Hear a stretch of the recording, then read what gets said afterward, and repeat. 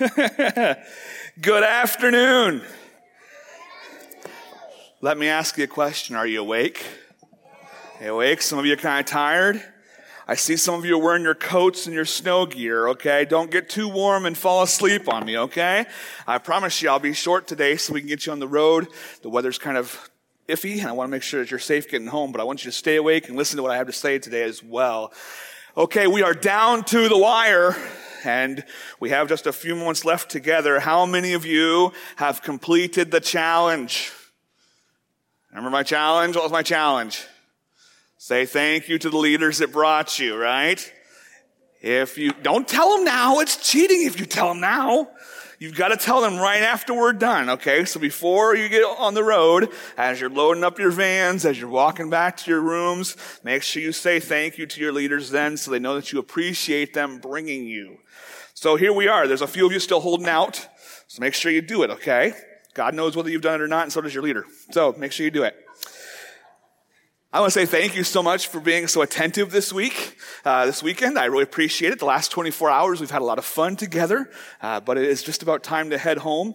And I'm hoping and praying that you will take some of this stuff we've talked about home with you, that you will seriously think about where you're going to spend eternity. And if you know where you're going to spend forever at, are you living your life then in preparation for glorifying God for what He did for you? One of the really neat things about camp is that we get to do a lot of really cool stuff. Today you got to sled, you got to play ping pong. Last night you did some floor hockey, you did some miniature golf today. And if I were to ask who here is the best miniature golfer, who would, see there's already a couple hands. See that? Let me say it. Well, who here thinks that they're the best air hockey player? Okay. So there's a couple people saying that, right? How about carpet ball? Okay, so there's a number of people here who all think you're the best at something. What does someone who is the best at some kind of competition often get? What?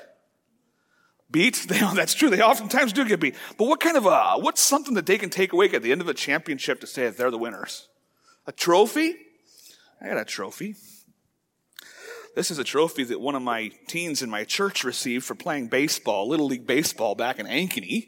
And so I thought I'd bring that and show it to you this afternoon because he won that for being on the championship baseball Little League team in Ankeny. That was his reward for being on the championship team. If you were a baseball player, where's my baseball fans at this afternoon? Where are they at? There's a couple. Go Cubs, right? Go Cubs. So, see, a couple of amens. So, if you were on a baseball team and you were a baseball player and you won the World Series of the Major League Baseball team, what kind of a trophy do they give out? What's it called? Do you know? A medal? No, it's a trophy. Oh, make sure if I have it on. It's a trophy. Okay, that's a World Series championship trophy for the team who wins the World Series, the best out of the 7 games they play, right? If you're a football player, any football fans this afternoon? Go Chiefs, right? Go Chiefs. Mm-hmm. Oh, come on. Shh. Go Chiefs. If your football team won the Super Bowl, like the Chiefs have done recently, they would receive this trophy. They would get that trophy, right? If you're a hockey player, any hockey fans here? Who's your favorite hockey team player? Or it's a hockey team? Blues? Okay. So if you were a hockey player and you won the championship game, you'd win the Stanley Cup, right? You'd win the Stanley Cup. And then, what's the other one? Basketball. Any basketball fans? Okay, so some basketball fans here. If you were on a championship winning team for NBA basketball, you'd win this trophy, right? The championship trophy. Did you know that God gives out rewards too? Mm-hmm. He does. And we're going to talk about that here this morning. You have your booklet with you, right? You got your booklet? On the page in your booklet we're going to be on this afternoon, there's a crossword puzzle. Okay? It says God's reward, and there's a crossword puzzle. We're going to go through some verses this afternoon. And with each screen that I show, at the bottom of the screen, there's going to be some words that are in yellow or gold, right? And there's going to be a number. And then where that number is then is where you're going to fill that particular word in at. So I'm trying to keep your attention this afternoon by having you write in your booklet, okay? So we're going to walk through some verses this afternoon to try and stay together so we can see what it is, some of these rewards that God gives. Here we are in our last session together. We have talked about God's law in Exodus chapter 20, and we've talked about the penalty that we face because we've broken that law. But we've also talked about how God loved us, and he fixed the problem. He gave us a solution by sending his son Jesus to die on the cross for our sins. This morning then, we talked about how God's toolbox and how we are part of God's toolbox. And we talked about the fact that each of us are like tools that God wants to use in his word to glorify himself and to serve him and to point people to Jesus so they can have their sins forgiven as well. And this afternoon then I want us to talk and speak one more time about God's rewards. So let's start with a word of prayer and then we'll get into God's word together. Let's pray. Father in heaven, thank you for our time we've had these last 24 hours. Thank you for the safety you've given us as we've enjoyed sledding and floor hockey and miniature golf and all sorts of different things. Father, thank you for the food that's been provided, for the time we've had in your word, for the musicians that have led us in song, for the staff that have been keeping us safe and driving us around on snowmobiles and helping us with the sleds and cooking food, and all the different people who have made this special weekend possible. Father, we say thank you most especially to you for allowing us to come to hear from your word and to be able to grow from it. So Lord, once again this afternoon, I would ask, Lord, that you would simply allow me to be a tool that you can use, a messenger that can share your word, so we might understand exactly what it is you desire for us to do and understand according to your word. Thank you for all that's happened in the past 24 hours, Lord. You know the hearts and the minds of these young people. You know where they are going to spend forever at. You know how they're living their lives. You know that there is nothing that they can hide from you, and you know everything about them. So, Father, once again this afternoon, as we look into your word, help them to be reflective of their own lives, help them to look inside their own hearts and lives to understand and realize what it is, how it is that they're actually living their lives. I thank you for this afternoon in Jesus' name. Amen. Years ago, I used to pastor in Kansas City, Kansas, and I pastored down there for 8 years. And on Monday afternoons, we would take a group of people from our church, and we would go down to our local school, our local public school. And on Monday afternoons, after school was out, we used to have a good news club in the local school. So it was kind of like a kids' Bible study on Monday afternoons after school was out. So some of the kids that didn't want to go home could come to our time together with us in the school gym, and we would sing some Bible songs. We'd learn a Bible story. We'd memorize some verses. Sometimes we'd do a craft and have a snack and stuff. And one afternoon, we got there a little early, and we were getting ready to go to the gym to set up our stuff. And we got to the gym only to find all of the kids in the school in the gym. I'm like, what's going on? We found out they were having a pep rally. Do your schools have pep rallies, big assemblies, right? And we walked in, we kind of walked over to a corner and stayed out of the way. And while we were standing there, we were kind of listening to what was going on. And as we were standing there, we heard that they were getting ready to start a fundraiser. Do your schools do fundraisers? Where you have to sell something, maybe it's candy bars or something like that? Okay? So this school was getting ready to sell a variety of different things. And the teachers were up in front of the kids talking about these things that they were going to sell to help make money for the school. And while they were standing there, they were telling the kids, now listen, boys and girls, if you sell 5 things, you get like a t-shirt. If you sell 10 things, you get like a DVD. If you sell 15 things, you get like an iPod. If you sell 20 things, you get an iPad, right? And it kept going up and up. So the more things that kids sold, the bigger the prize was that they could earn. And I remember standing there as the kids got done thinking they're going to hit us up first because we're the first ones in the room. They're going to want to sell to us right away. So sure enough, when they dismissed the kids to go home, a bunch of them ran over to us and was asking us if we wanted to buy. And we're like, no, not right now. That's okay. But it was the whole process of they were so excited to sell the stuff because they knew that they could get something out of it if they sold enough things. Well, do you know what you call it when someone promises you something in return for you doing something for them? Someone said it. Bribery. The fancy word is incentives, but it's bribery, right? What we're talking about this morning, understanding God's reward, is not bribery, though. It's not bribery that God is trying to get us to serve him so he can give us rewards. That's not what we're looking at this morning. God is not wanting us to live for him and do what he's asking us to do to bribe us into doing things. But instead, God rewards us as a way of him saying thank you to us for serving him. Now, if you remember this morning, we had that picture of the lifeguard who jumps in the water to save you because you're drowning and you're about to die. And that lifeguard pulls you to shore and they realize you're not breathing. So they do CPR on you and they bring you back to life, right? And we said that when you woke up, you probably wouldn't just say thank you and get up and walk away. You'd be like, thank you, thank you, thank you. You saved my life. What can I do for you, right? Well, God wants to reward us for serving him, even though he is the one that saved us. It's kind of weird, but remember, God loves us, and God wants to save us. He wants us to live for him, and then he wants to reward us for serving him and for living for him. So in your booklet this morning, you've got this crossword puzzle. I want you to follow along and fill in as we walk through it, because with each verse, we're gonna find some new words to add to this crossword puzzle. And I know you're tired. I'm tired too. We've had a lot of fun. But I really hope that you'll stick with me for just a few moments longer. Let's talk about God's reward.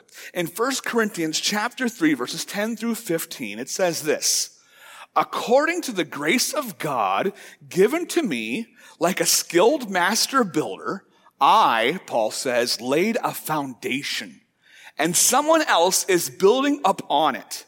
Let each one take care how he builds upon it, for no one can lay a foundation other than that which is laid, which is Jesus Christ. Now, if anyone builds on the foundation with gold, silver, precious stones, wood, hay, straw, each one's work will become manifest, for the day will disclose it, because it will be revealed by fire. And the fire will test what sort of work each one has done. If the work that anyone has built on the foundation survives, he will receive a reward. If anyone's work is burned up, he will suffer loss, though he himself will be saved, but only as through fire. So as you look at the screen, you see two words, foundation and day. Number 9 is foundation. Number 4 is the word day. So go ahead and fill those in if you haven't already. And I'm going to talk about this verse. Paul is talking here. He's telling the people in the church at Corinth that there's coming a special time in their lives as well as in our lives when God is going to look at everything we've ever done.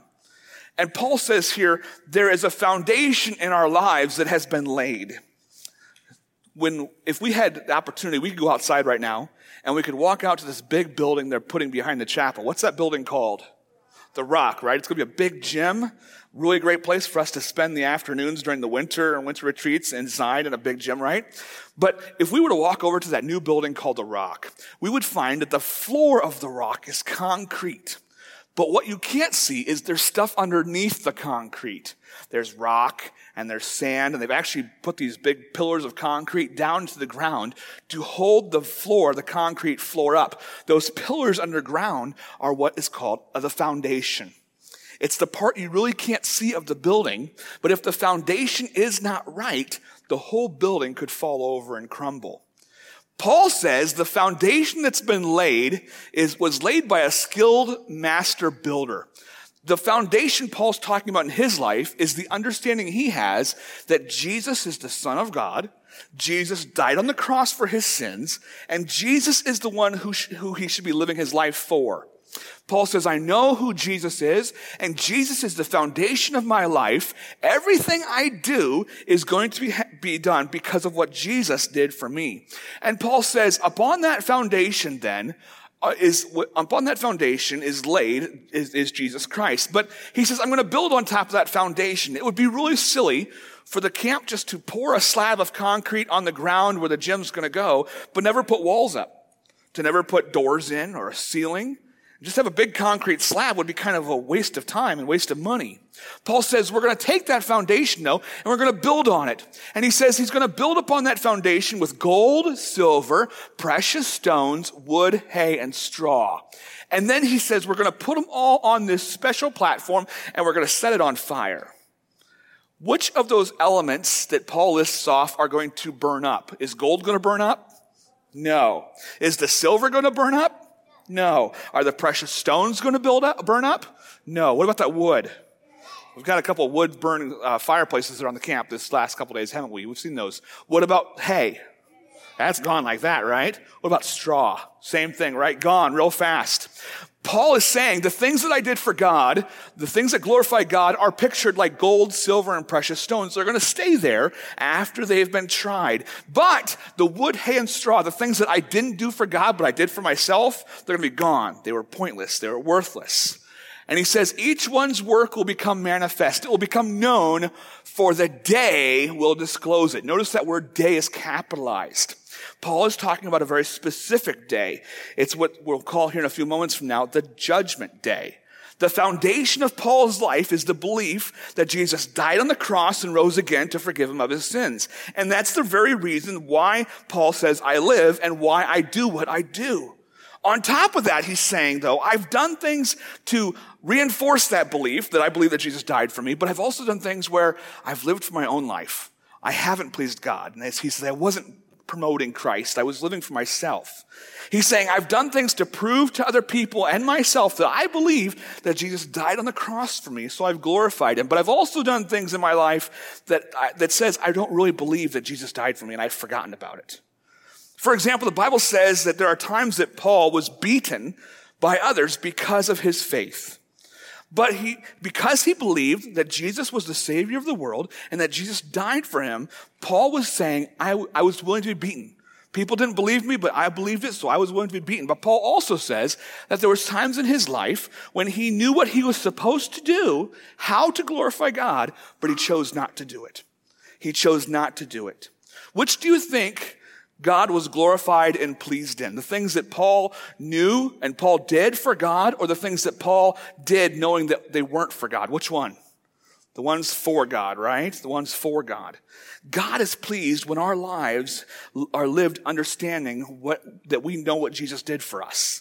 The verse also says for us that there's a special time or a special day that's going to come. So there's a special day, we call it the judgment seat, or the judgment day.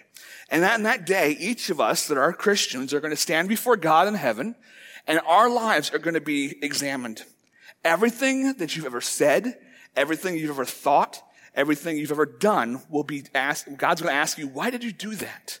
And we will have to give an answer to him as to why we did what we did. For example, someday in heaven, God is going to ask you basically on January 23rd, 2021 at 3:31 in the afternoon.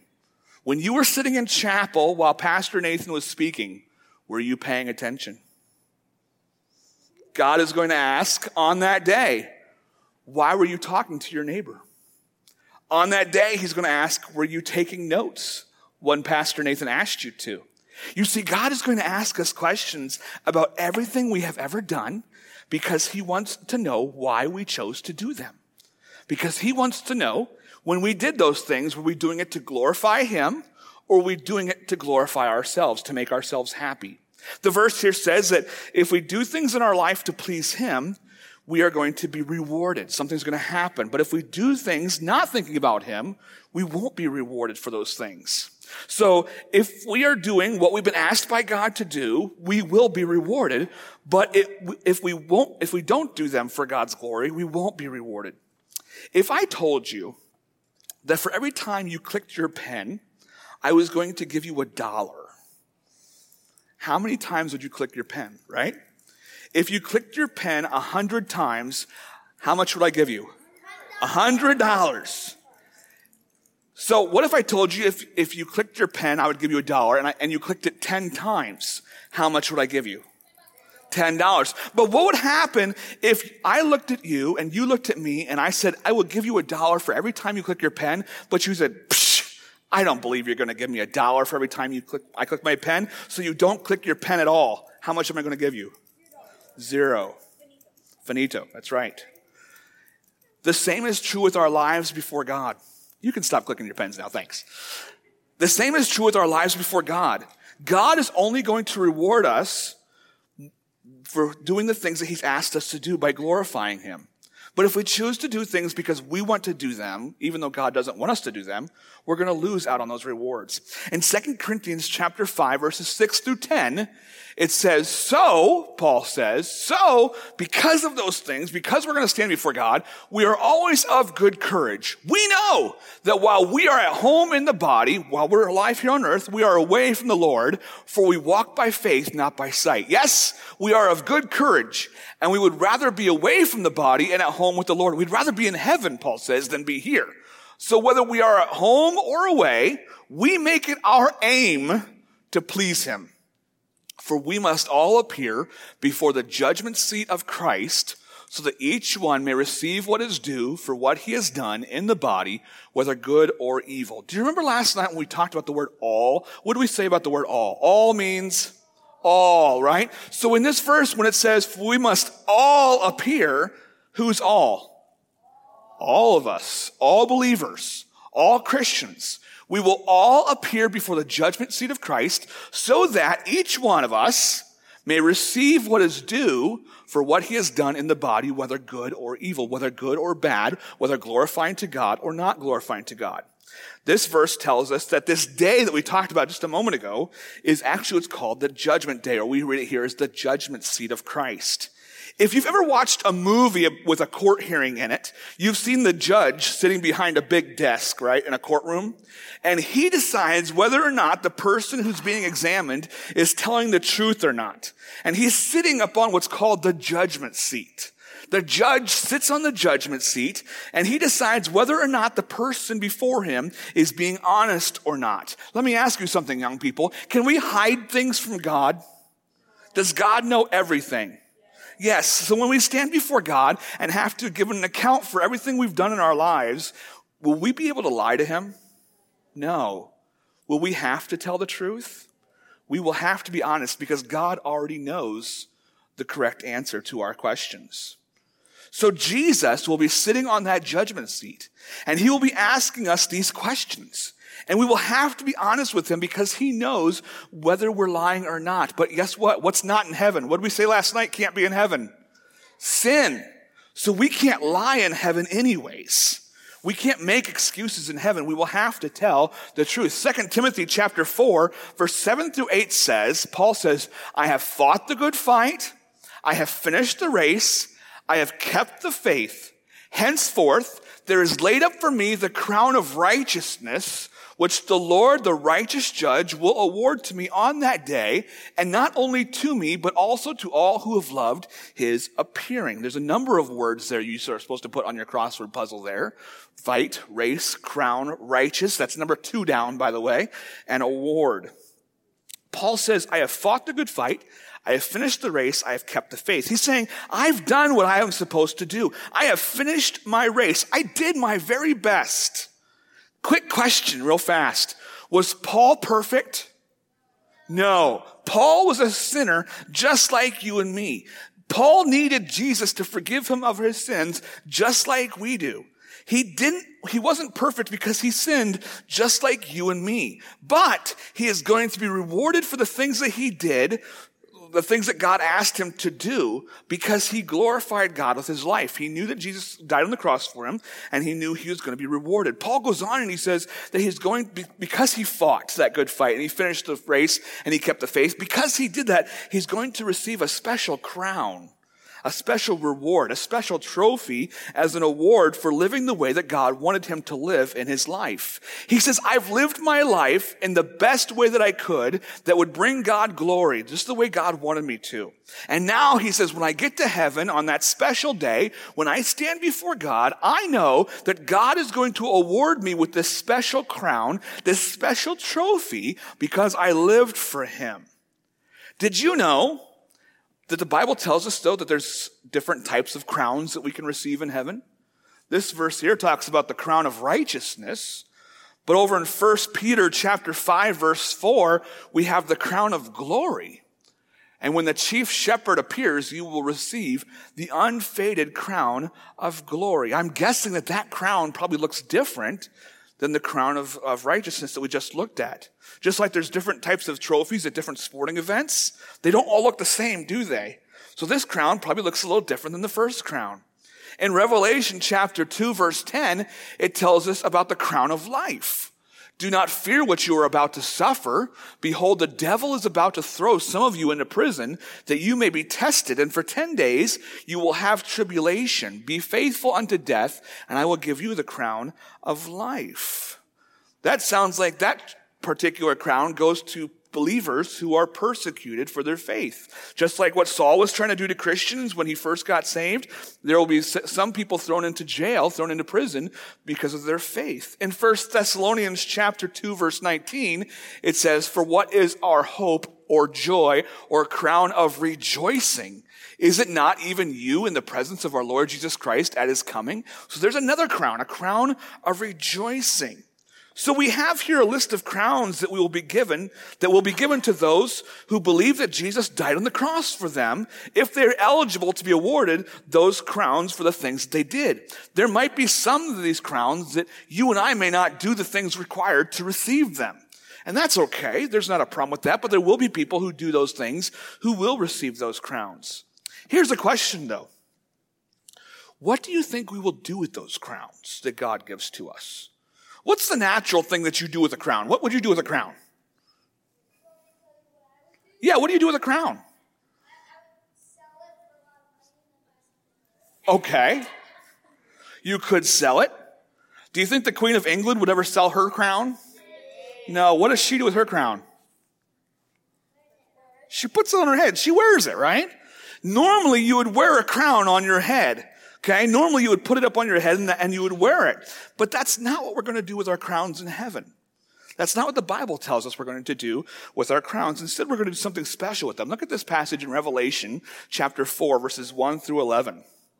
Listen as I read it. The word is worthy, number 7, but while I read it, listen very carefully. John writes these words, and he says, "After this I looked, and behold, a door standing open in heaven. And the first voice which I had heard speaking to me like a trumpet said, 'Come up here, and I will show you what must take place after this.' At once I was in the Spirit, and behold, a throne stood in heaven with one seated on the throne. And he who sat there had the appearance of jasper and carnelian. And around the throne was a rainbow that had the appearance of an emerald. Around the throne were 24 thrones. And seated on the thrones were 24 elders," that's people, older people, "clothed in white garments with golden crowns on their heads. From the throne came flashes of lightning and rumblings and peals of thunder. And before the throne were burning 7 torches of fire, which are the 7 spirits of God. And before the throne there was, as it were, a sea of glass like crystal. And around the throne, on each side of the throne, are 4 living creatures full of eyes in front and behind. The first living creature like a lion, the second living creature like an ox, the third living creature with the face of a man, and the fourth living creature like an eagle in flight. And the 4 living creatures, each of them with 6 wings, are full of eyes all around and within. And day and night they never cease, they never stop to say, 'Holy, holy, holy is the Lord God Almighty, who was and is to come.' And whenever the living creatures give glory and honor and thanks to him who is seated on the throne, who lives forever and ever, the 24 elders fall down before him who is seated on the throne and worship him who lives forever and ever.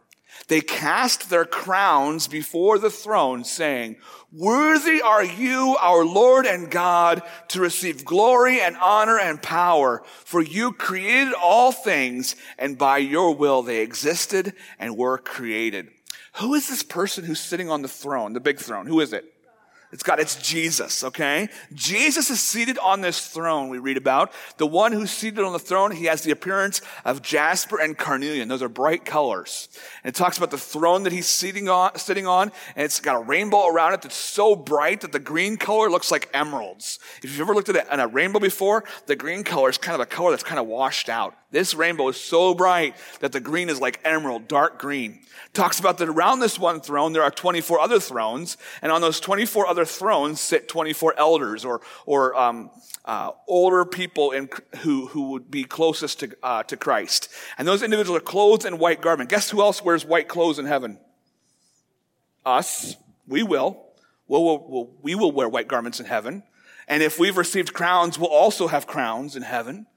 And when these four living creatures, their angels, proclaim before the throne, holy, holy, holy is the Lord God Almighty, who was and is to come, these 24 elders take their crowns and they throw them at the feet of Jesus on the throne that he's sitting on. And they say, worthy are you, our Lord and God, to receive glory and worship and power, for you created all things, and by your will they existed and were created.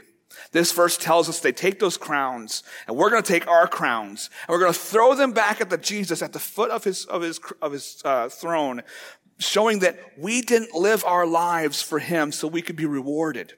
We lived our lives to worship and glorify him because of what he did for us. Imagine in our story we talked about this morning with the lifeguard who stood up and saved your life. Imagine that after they saved your life, you did a bunch of things for them. You wanted to show them just how thankful you were for saving your life. Maybe you get them drinks, maybe you buy them candy, maybe you do their laundry, you do their homework, whatever it is. You do all sorts of different things. You do all kinds of things to say thank you that they say for saving your life. But then the lifeguard turns to you and says, you know what? Thank you. Here's $1,000. That don't make no sense. The lifeguard just saved your life, so you do all this stuff for the lifeguard, but then the lifeguard wants to say thank you back to you and wants to give you $1,000. That doesn't make any sense. You're the one that should be giving them the $1,000, not them giving the $1,000 to you, right? How weird that would be. We would be the ones owing the lifeguard. The lifeguard doesn't owe us anything.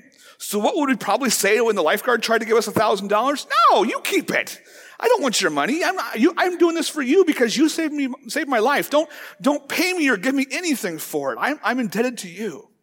You see, young people, when you accepted Jesus Christ as your personal Savior, suddenly you owed him your life because he saved you. Your life that you used to live and do whatever it was that you wanted to do with it was now different because if Jesus really saved you from your sins, you should really want to please him. He saved you from going to hell. You couldn't save yourself. Only he could do that for you. And in order to do that, he had to go to the cross to die for you. And it was a painful death that he died for you. With nails in his hands, we read about the whip that ripped his skin open in his back, the crown of thorns that they had put on his head, all of those things that he went through, he did for you. And now we have the opportunity to live our lives for him. But God wants to say thank you in response to that. So look at this. 2 Corinthians chapter 6, verses 19 through 20 says, or do you not know that your body, your life, is the temple of the Holy Spirit within you, whom you have from God? You are not your own, for you were bought with a price, so glorify God in your body. The life that God has given to you is a gift that he wants to use. He wants you to live for him. We talked about being this living sacrifice this morning. We'll talk more about that in just a moment. But our responsibility during this life is to live for the glory of God, to glorify him with everything we have, with everything we say, with everything we do, everything we think should be done for the glory of God because we're not our own, because we were bought with a price. When we accepted Christ as our Savior, we were brought into his family. Romans chapter 12, verses 1 through 2, we see it again. It says, I appeal to you, or I beseech you, therefore, brothers, by the mercies of God, to present your bodies as a living sacrifice, holy and acceptable to God, which is your spiritual worship or your reasonable service. Do not be conformed to this world, but be transformed by the renewal of your mind, that by testing you may discern what is the will of God, what is good and acceptable and perfect. Our lives are not our own, and we should be living for God, not for the things that we want. If you've been following up with my crossword puzzle, though, there's one word left, isn't there? There's one left. And it's probably really one of the most important words that we're going to look at this morning as we kind of come to a close. You see, young people, Revelation chapter 22, verses 12 through 13, some of the very last verses of your Bible say this. And behold, Jesus speaking says, I am coming quickly, and my reward is with me to give to everyone according to his work. I am the Alpha and the Omega, the beginning and the end, the first and the last. Jesus says, I am coming quickly. And when I come, I'm bringing my reward with me to give to everyone according to his work. According to the things you've done in your life, you will be rewarded by God, by Christ. And the passage says he's coming quickly. How quickly is quickly? What's that mean? Fast, soon.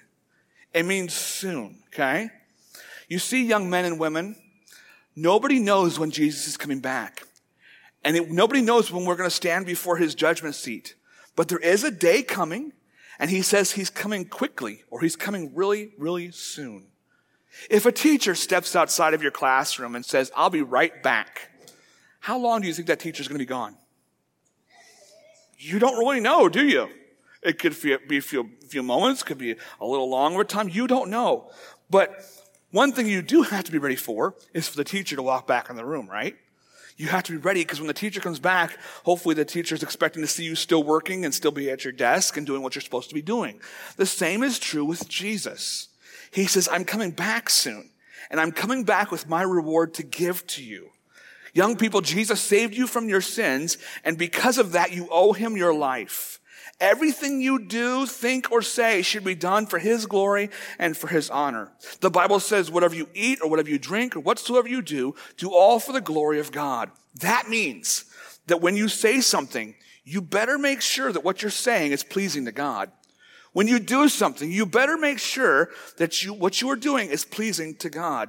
Whatever you do should be pleasing to God. You should do your very best at your schoolwork because that would please God. You should obey your parents because that would please God. You should listen in church and sing in church and take notes in church because that would be pleasing to God. And someday when you get to heaven and God asks you the question, did you do your best on your schoolwork? You can say, yes, I did my best, just like you told me to. And God is going to reward you for that. And when he says, did you obey your parents like I told you? If you did that, you can say, yes. And he's going to award you and so on. Everything you say, think, or do in this lifetime, it will be judged. And God is not going to forget about anything because he is perfect and he knows everything. So at the end of each of our sessions that we've had together, I've given you some action steps, haven't I? I've given you a couple of questions to think about, and then I've given you what to do if you answer yes or no to my questions. Here's my questions this afternoon as we get ready to head home. I want you to ask yourself these questions. Am I ready for the day? Are you ready, if Jesus were to come today, to stand before him and give him an account for the things you've done? Are you ready to stand before Jesus and tell him why you've done what you've done? Are you excited about God's rewards? Are you excited about serving him now so that you can have crowns in the future to throw back at his feet to worship him in heaven? Another question. Do you want to glorify God? Is that something you want to do? Understanding what Jesus has done for you, do you want to say thank you to Jesus for what he's done? Do you want to glorify him? And my last question, kind of an important one. Am I living for God? Are you doing your best to obey God's word? Are you reading God's word? Are you praying and spending time with God in prayer? Are you getting to know God? Are you growing in knowledge of who he is? Again, this afternoon, if your answer is no to these questions, I want you to ask yourself, why not? Why aren't you ready for the day? Why aren't you excited about God's reward? Why don't you want to glorify God? Why aren't you living for God? Again, like this morning, the answer no to these questions kind of leads to the idea that there might be some sin in your life that you need to deal with. There might be something going on in your life where you need to say, why don't I want to glorify God? Maybe today you don't believe that Jesus died on the cross for you. Maybe today you're not planning on going to heaven. Maybe today you're not living your life for the glory of God, so therefore you're not ready for the day of judgment. I want you to make sure you talk to your leaders if that's the case, because we want you to know that you can go to heaven. Your sins can be forgiven. If God tells you to live for him, why aren't you living for him? That's called obedience, to doing what God wants you to do. And when you're not doing what God wants you to do, then you're not living in obedience. If your answer is yes, that you are ready for the day, and you are excited about rewards, and you are glorifying God, and you are living for him, if your answer is yes, this is what I want you to do. I want you to ask God to help you keep it that way. As you grow older, young people, there are going to be more things that are going to come into your life that are going to try to attract you to do those things rather than what God wants you to do. There are going to be things that you're going to face in your life that are going to seem really special, really exciting. And those things, though, unfortunately, though, can take you away from God and cause you to put your attention on the things that you want to do rather than what God wants you to do. So I want you to pray, if you really are excited about the day and about the rewards and serving God and those things, I want you to pray that God would help you to stay faithful to him. That when those cool things come along, that you don't decide to go off and do them, even though it's as something that God doesn't want you to do, but you stay faithful to him. And I want you to know that God wants to reward you. God wants to reward you, to say thank you to you for you living your life for him. That sounds really weird. But in that act, we have the opportunity to throw those crowns back at Jesus' feet and say, we lived our lives for you. Not for a bribe, not for incentives, but to say thank you for allowing us to live for you. And then one more thing. I want you to tell someone something you do to live for God. Maybe it's some of the things we talked about this morning. Opening doors for people at church, or helping shovel sidewalks, or sending birthday cards, or something like that. I want you to tell someone what it is that you do to serve God. And what that can do then is you can share ideas and have ideas amongst yourselves that you can encourage each other to do more of. That's part of wanting to glorify God. I want to say thank you so much for your attentiveness today, last night and today, for being such good listeners. I really do hope and pray that you will take this information home with you. If you didn't finish your crossword puzzle, there it is. In case you're missing a word, one more chance to get the words filled in. There they all are. But I really do appreciate you listening and being so careful listeners this morning and yesterday to God's word. And I pray that you will take this information home with you and live it out. This isn't just for winter retreat. This is for you to take with you and understand Jesus died for you. Jesus wants you to live for him. And someday you're going to stand before God and give an account for your actions. Let's pray. Father in heaven, thank you. Thank you for our time that we've had this morning and this afternoon and yesterday. Lord, allow us to go from this place excited with the understanding that we know that you sent Jesus to die on the cross for us. And we can know that our lives ought to be lived for you. And we can know that we are going to spend eternity with you because our sins are forgiven in heaven. And we know that one day we will stand before you and have to give an account for our actions. So, Lord, with that mindset, with knowing that's going to happen in our futures, help us now, even at whatever age we may be now at, to live our lives for your glory and for your honor, never knowing when we're going to see you face to face because we know you're coming quickly, but Father, always being prepared for that moment. In Jesus' name, amen.